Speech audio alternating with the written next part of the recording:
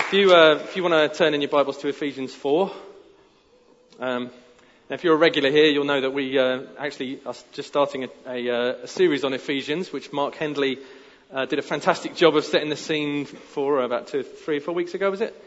When he spoke and he was teaching on being camped at the gates of hell and getting glory. And I actually wasn't given a passage to preach from. I was given freehand, but God spoke to me through Ephesians, so I'm going to speak on Ephesians anyway, and I'm probably stealing someone else's passage, and I'm very sorry in advance to whoever you are. I didn't want to look because I didn't want to find out who I was sinning against. So. But I'm sorry for stealing your thunder. Well, maybe you'll do a better job of it than I do. I don't know. We'll see. Anyway, tomorrow is a really significant day for me, the 7th of August. Tomorrow it will be 23 years since I became a Christian. Yeah.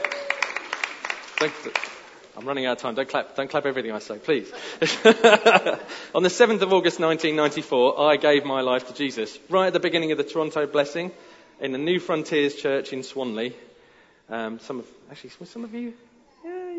Yeah, there's one person who was there. There you go. Wow. I'm now 46, which means I've been following Jesus for as long as he was pursuing me. That's kind of cool, isn't it?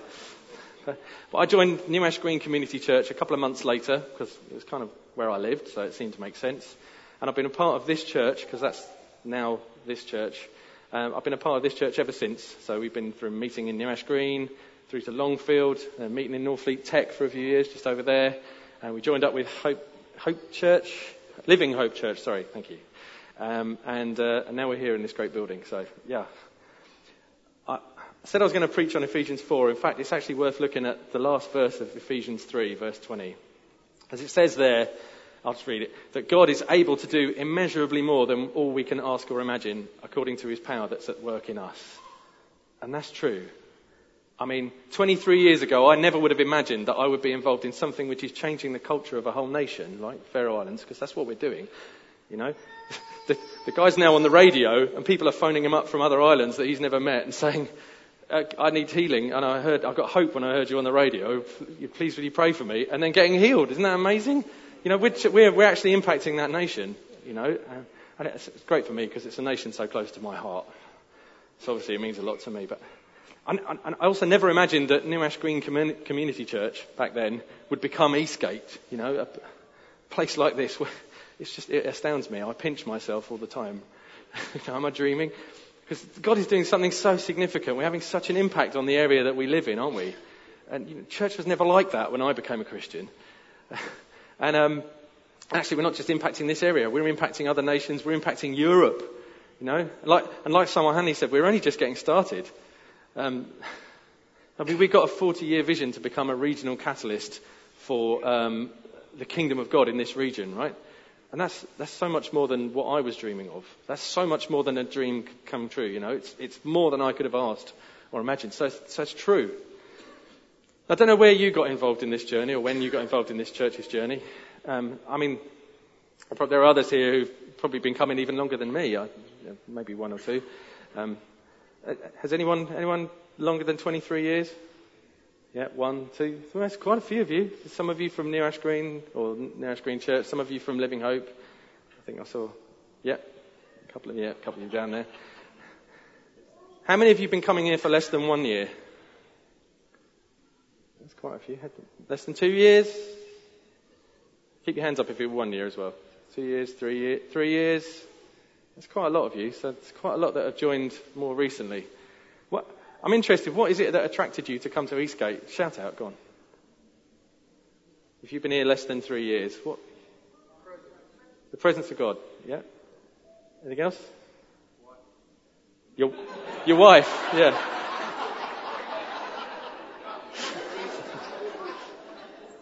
Yeah. I can relate to that. The reason I actually went to Swanley Church was because I was chasing a girl, I have to be honest. Go on, what else brought you here? Let's move on quick. What else brought you here? I'm going really red now. It's not the girl I'm now married to as well.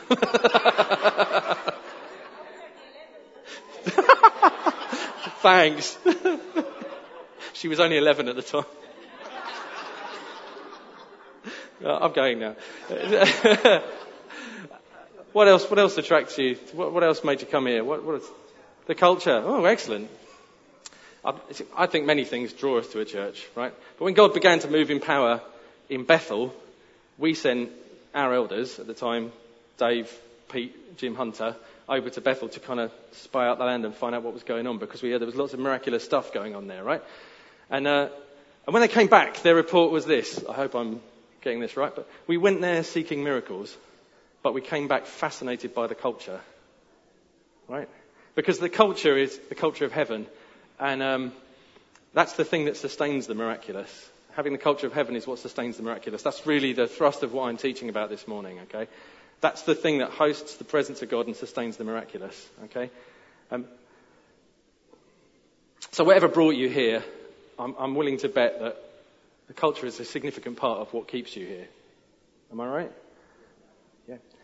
So what do I mean by culture? I mean kind of the way we think. I mean how we do things here. I mean how we behave towards one another. I mean what we define as normal behaviour in our environment. Kind of what we typically do naturally in any situation. That's what your culture is, really. It's not what you say it is, it's what you do, right? So why is it that having heaven's culture sustains the miraculous manifestations that we see here? I think it's this, right? The more we look like heaven, the more heaven wants to be with us. The more heaven is attracted to us, okay? So I believe that's the secret, the essence of this culture lies in this passage, which is probably very familiar to you. So let's have a look. At the end of Ephesians 3, as I said, it says, God is able to do immeasurably more than all we can ask or imagine, according to his power that's at work within us. And then in Ephesians 4, verse 1, he goes on to say, I urge you to live a life worthy of the calling you've received. So it's like this, right? Through God's power, he is at work in you. He's able to do impossible things, unimaginable things, amazing things. Note that it says he's able to. It doesn't say he will, okay? So, live your life in such a way that he will do it through you. Yeah, I urge you, don't miss it. That's what Paul's saying here, right? We have this huge potential in him. There's so much he's wanting to do, waiting to pour out on us, wanting to give us. So, let your life be lived so that you position yourself to receive it, right? That's what I think he's saying here. So what does that kind of life look like? Well, we read on, how do we do this? Read on in verse 2. It says, be completely humble and gentle, be patient, bearing with one another in love. Make every effort to keep the unity of the Spirit through the bond of peace. And the unity of the Spirit is the thing that's leapt out at me here, okay? The unity of the Spirit, right? This isn't some earthly unity. Paul's not saying we need to try and get along with each other better, right? No, this is something of the Spirit. It's something that can't be done with human effort alone. I mean, what is the kingdom of God? Right? This is the culture of the kingdom. What is the kingdom? Romans 14:17. Righteousness, peace and joy in the Holy Spirit, right? In the Holy Spirit. If it's not in the Holy Spirit, it's not the kingdom. It's like Mark said a few weeks ago, the Spirit of God moving equals the kingdom of God. Right? That's what he said. So once you understand what this culture looks like, you'll actually see that it can't be achieved apart from God. It has to be a work of the Holy Spirit. So let me explain. In the next few verses, Paul talks about the oneness that is in God. And he really lays it on thick. And in verse 4, there's one body, one Spirit, one hope, one Lord, one faith, one baptism, one God who is Father all. One family in him, right? This one. We are one, okay? This family oneness is where our unity comes from. But though we're all one, we're not all the same. Okay? If we were united because we were all the same, because we were all alike, right? The world can imitate that. I mean, that's what happens actually out there. We naturally look for people who look and think and act like we do. You know, as our good friend Danny Silk says, we surround ourselves with ourselves. Yeah? We tend to gather around people who are like us, and actually we're naturally suspicious or even scared of people who are different than us, right? That's how the world does things. And we're living in days where that behaviour is on the increase. You know, as the level of fear is increasing, people are becoming more divisive with what's going on in the world at the moment. And this kind of thinking is shaping the culture in the world around us, right? The papers in this country seem obsessed with the issue of immigration, right? which is really about wanting to keep out all the people who are different to us because we're scared of them, right? And Donald Trump, whatever you think about him, okay, I'm not doing it down, but Donald Trump, whatever you think about him, he won in America because he wants to protect American interests first, right? It's all about looking after the people who are like us and keeping out the scary people who aren't like us, right? So in the world, the only way you can be one is to all be alike, all right? But that's not how the kingdom works, okay? The unity of the Spirit is not about all being alike. Although we're all one in Christ and there's this one God, one Spirit, one family, right?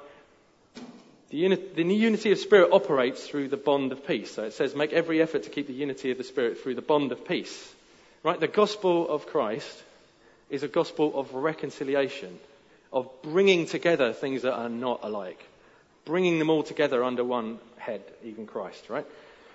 So in Galatians 3:28 it says, there's neither Jew nor Gentile, neither slave nor free, nor is there male or female, for you're all one in Christ Jesus, okay? In Christ, God has made peace between every opposing faction in the world, right? Jews and Gentiles, right? Slaves and free men, men and women have been brought to peace in Christ Jesus. Hallelujah. So, in verse 7 of the passage, Paul goes on to say that through the Spirit, Christ has given each one of us a unique grace gift of our own. Okay, so verse 7, but to each one of us, grace has been given as Christ apportioned it. I love how the Message version of the Bible translates this, because it fits my sermon. No, it says, but that doesn't mean you should all look and speak and act the same. Actually, that's how the Message translates this, okay? And then in verse 11, he goes on to talk about the different gifts that he's given to the body, apostles, prophets, pastors, teachers, evangelists. And if you've heard Danny speak on this, you'll realise how vastly different they are, or if you've actually met any of them. And in 1 Corinthians 12, there's a whole lot of other gifts mentioned as well. So this is not an exhaustive list of gifts, but wisdom, knowledge, faith, healing, discernment, tongues, interpretation of tongues. Actually, I could have preached this message on 1 Corinthians 12 as well, because same kind of thrust comes through. So in 1 Corinthians 12:4, he says there are different kinds of gifts, but the same Spirit distributes them. So it's one Spirit, yeah. And then in 12 verse 11, it says, all these, the gifts, are the work of one and the same Spirit, and he gives them to each one just as he determines. Okay? So here's the good news. You are one with the whole body of Christ. If you're in Christ, you're one with the whole body of Christ, but you are completely unique and you are completely free to be you. You don't have to fit the mold, okay? This body is so diverse, so full of variety, that there's no way that we could possibly hold it together without the work of God at the centre of it, without the culture of the kingdom underpinning it, right? Where the Spirit of the Lord is, there is freedom. Freedom to be yourself, to be just who God created you to be. But that same Spirit brings unity among all this variety and all this difference. Okay? Are you following? Yep. So this is the heart of God. He gathers himself a people who are so wide-ranging. They come from every tribe and every tongue and every nation. Different ethnicities, different cultures, different languages, different gifts, different strengths and weaknesses. And each one of them is totally unique. Each one is walking out their faith in their own unique way that only they can do. But we're all united together in Christ as one body, giving glory to God as one, right? So John 13:35 says, it says, by this everyone will know that you are my disciples if you love one another. Okay? So the world can't do this, and they're meant to see us on display and say, this can only be the work of God. Right? By this the world will know that you are my disciples, that you love each other, you're together as one. Okay? If you take the presence and the power of God away from it, if you try and do it without the Holy Spirit, all you're left with is dead religion, which says we have to be alike. We have to fit a mould. So how do we build this culture? And we are building it, by the way. We're doing great. So, it's a work of the Spirit, okay? Like I said, it's the unity of the Spirit, but it's not passive. Okay, so we don't just sit back and let the Holy Spirit do it all. Oh, look, we're all one. Oh, this is great. At the beginning of this passage, it says, make every effort to keep the unity of the Spirit, right? It's hard work, right? We're co-labouring with God. In 1 Corinthians 15, verse 10, Paul says, I worked harder than all the other apostles, right? It's about hard work, but he said, yet not I, but the grace of God that was with me, okay? you have to put in effort. But when you and God push in the same direction, we can move mountains. We can make amazing things happen. Okay? So what is it we're working at? How are we doing this? In Ephesians 4, going back to Ephesians 4 now to verse 15, it says, instead, next verse. Instead, speaking the truth in love, we will grow into him, we will in all things grow up into him who is the head, that is Christ. From him the whole body, joined and held together by every supporting ligament, grows and builds itself up in love as each part does its work. So speaking the truth in love, right? Speaking, the key to relationship, the key to oneness and relationship is communication, okay? Then there's truth in here, honest communication, okay? And love is the glue. And again, it says from him the whole body builds itself up in love. Love is the key thing here, right? On that 1 Corinthians 12 passage I was mentioning, it's talk about one spirit, many gifts functioning in one body. Yeah. At the end, it then goes on to say, verse 31 says, and now I will show you the most excellent way. And what comes after that? After 1 Corinthians 12? 1 Corinthians 13. What's it all about? Love, right? The way we do this is love. Love is the glue that makes this work.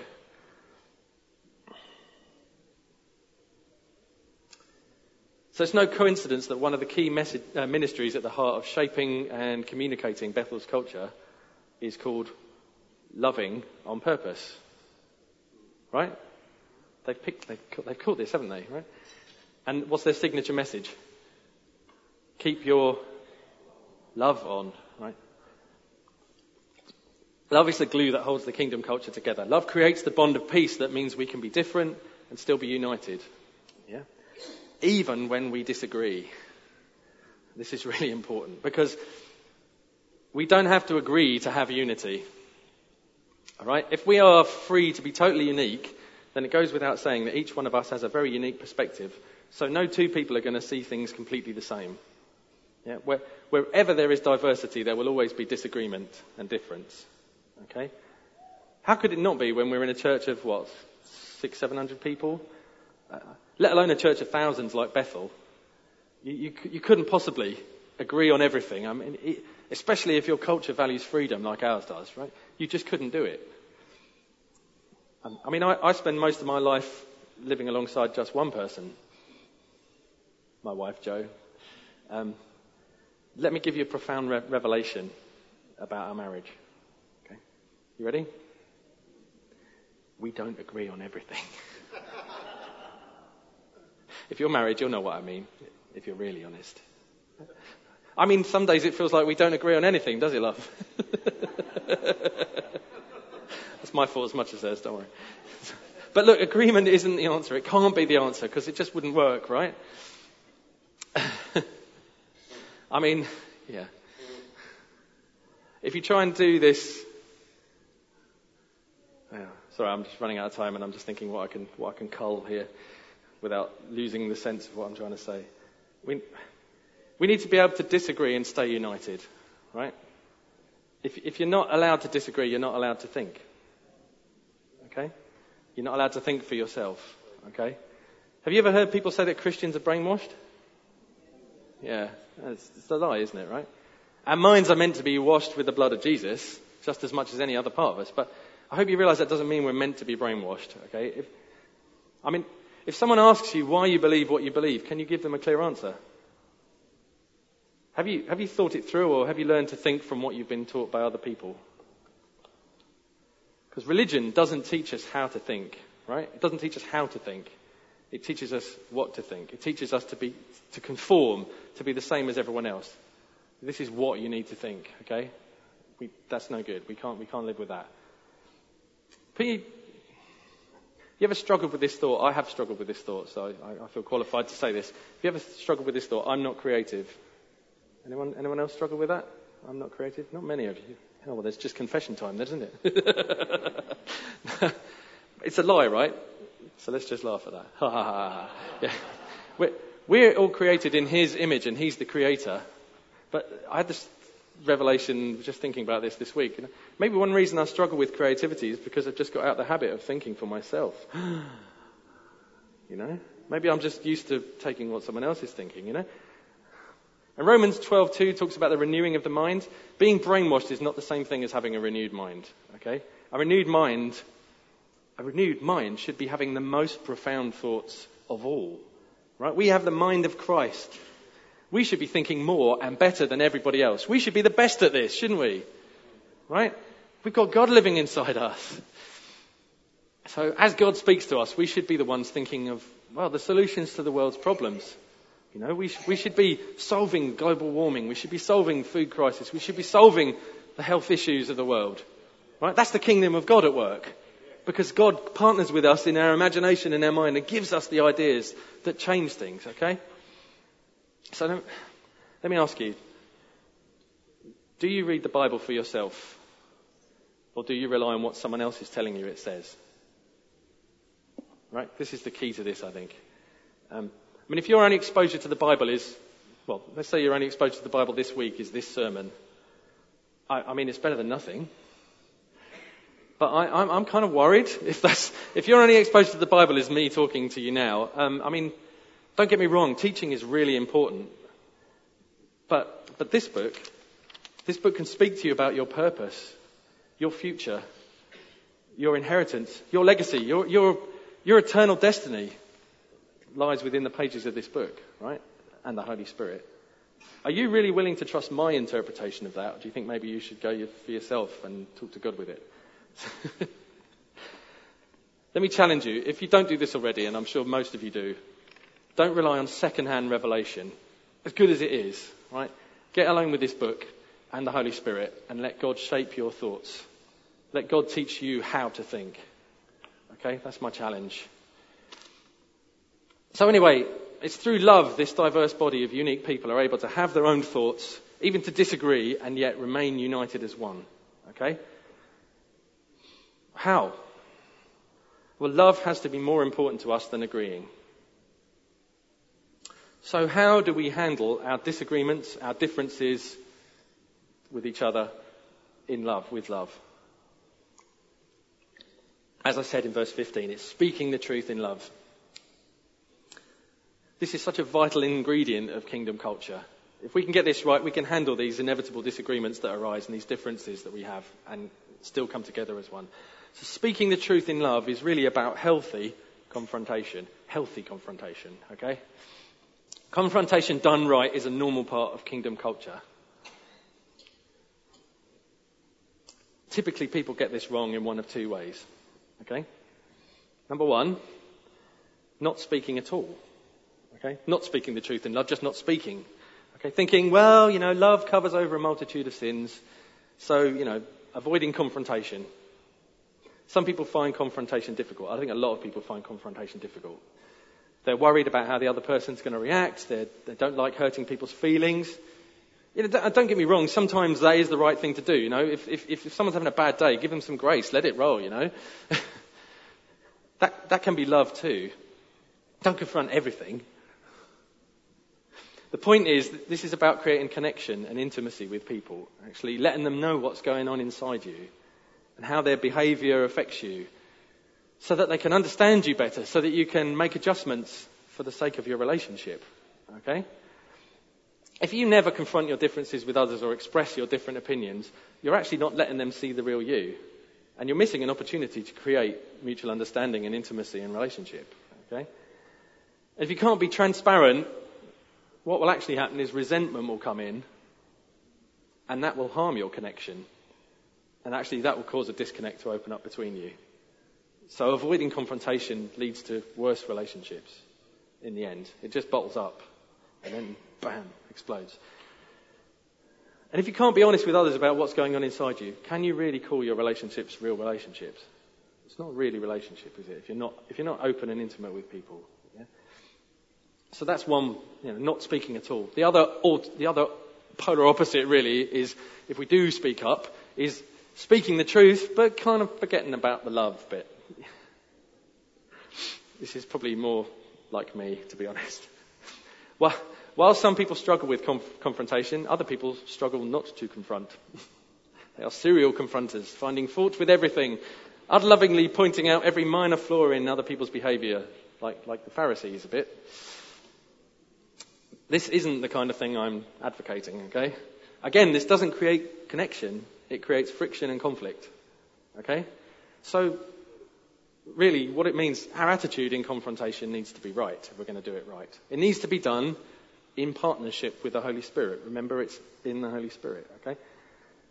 Remember, the whole Ephesians 4 passage starts with, be completely humble and gentle, be patient, bearing with one another in love, okay? Humility, gentleness, patience, love, long-suffering, bearing with one another. They sound kind of like the fruit of the Spirit, don't they?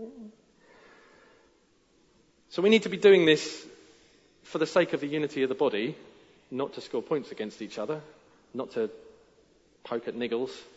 You know, our heart needs to be right, really. So when we come to do this, ask the Holy Spirit, what's in your heart? It says the Holy Spirit searches our hearts. Don't do this out of emotion or an emotional reaction. Be intentional, not reactive when you confront. Okay? And also, we need to be speaking to the right person. Okay?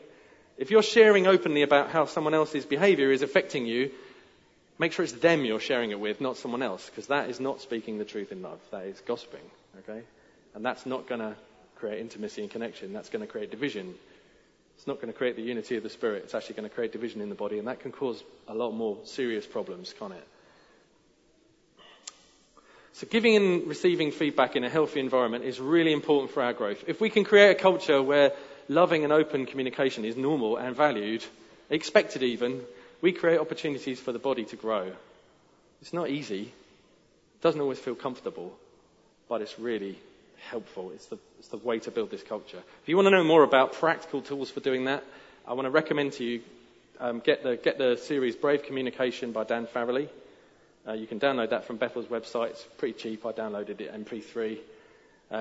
You can also read Keep Your Love On, Danny Silk's book. That's got some really good practical tools in there as well. But look, this isn't just about how we handle stuff when we don't get along and when we disagree, is it? Okay? The culture of heaven is actually really about knowing each other and being known.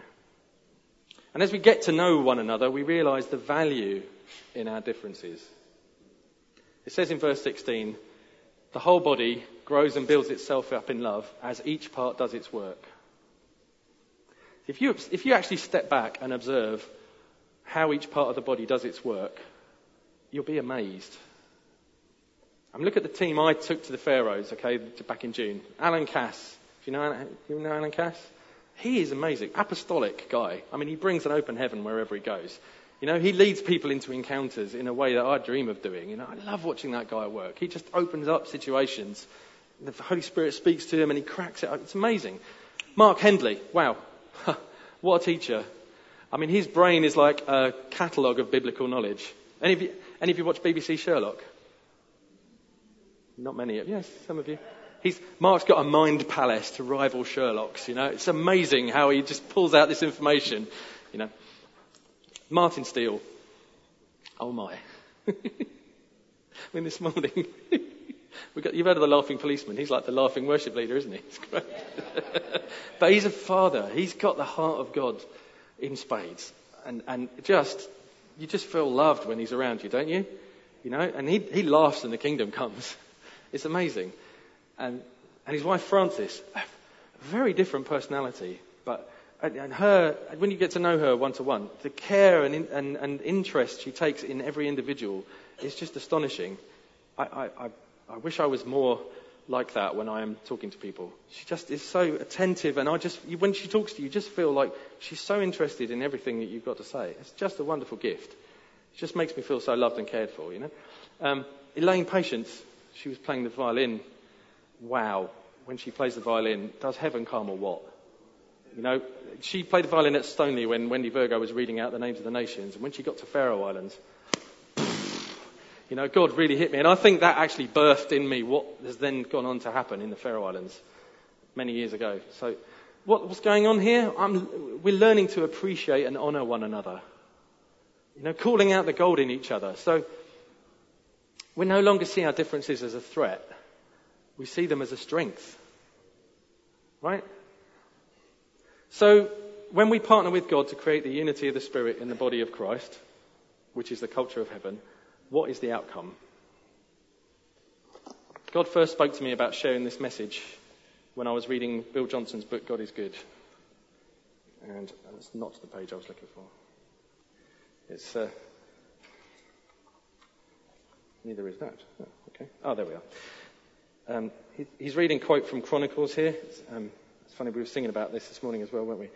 It came even to pass, as the trumpeters and singers were as one, to make one sound, to be heard in praising and thanking the Lord. And when they lifted up their voice with trumpets and cymbals and instruments of music, and praised the Lord, saying, For he is good, for his mercy endureth forever, that then the house was filled with a cloud, even the house of the Lord, so that priests could not stand to minister by reason of the cloud, for the glory of the Lord had filled the house of God.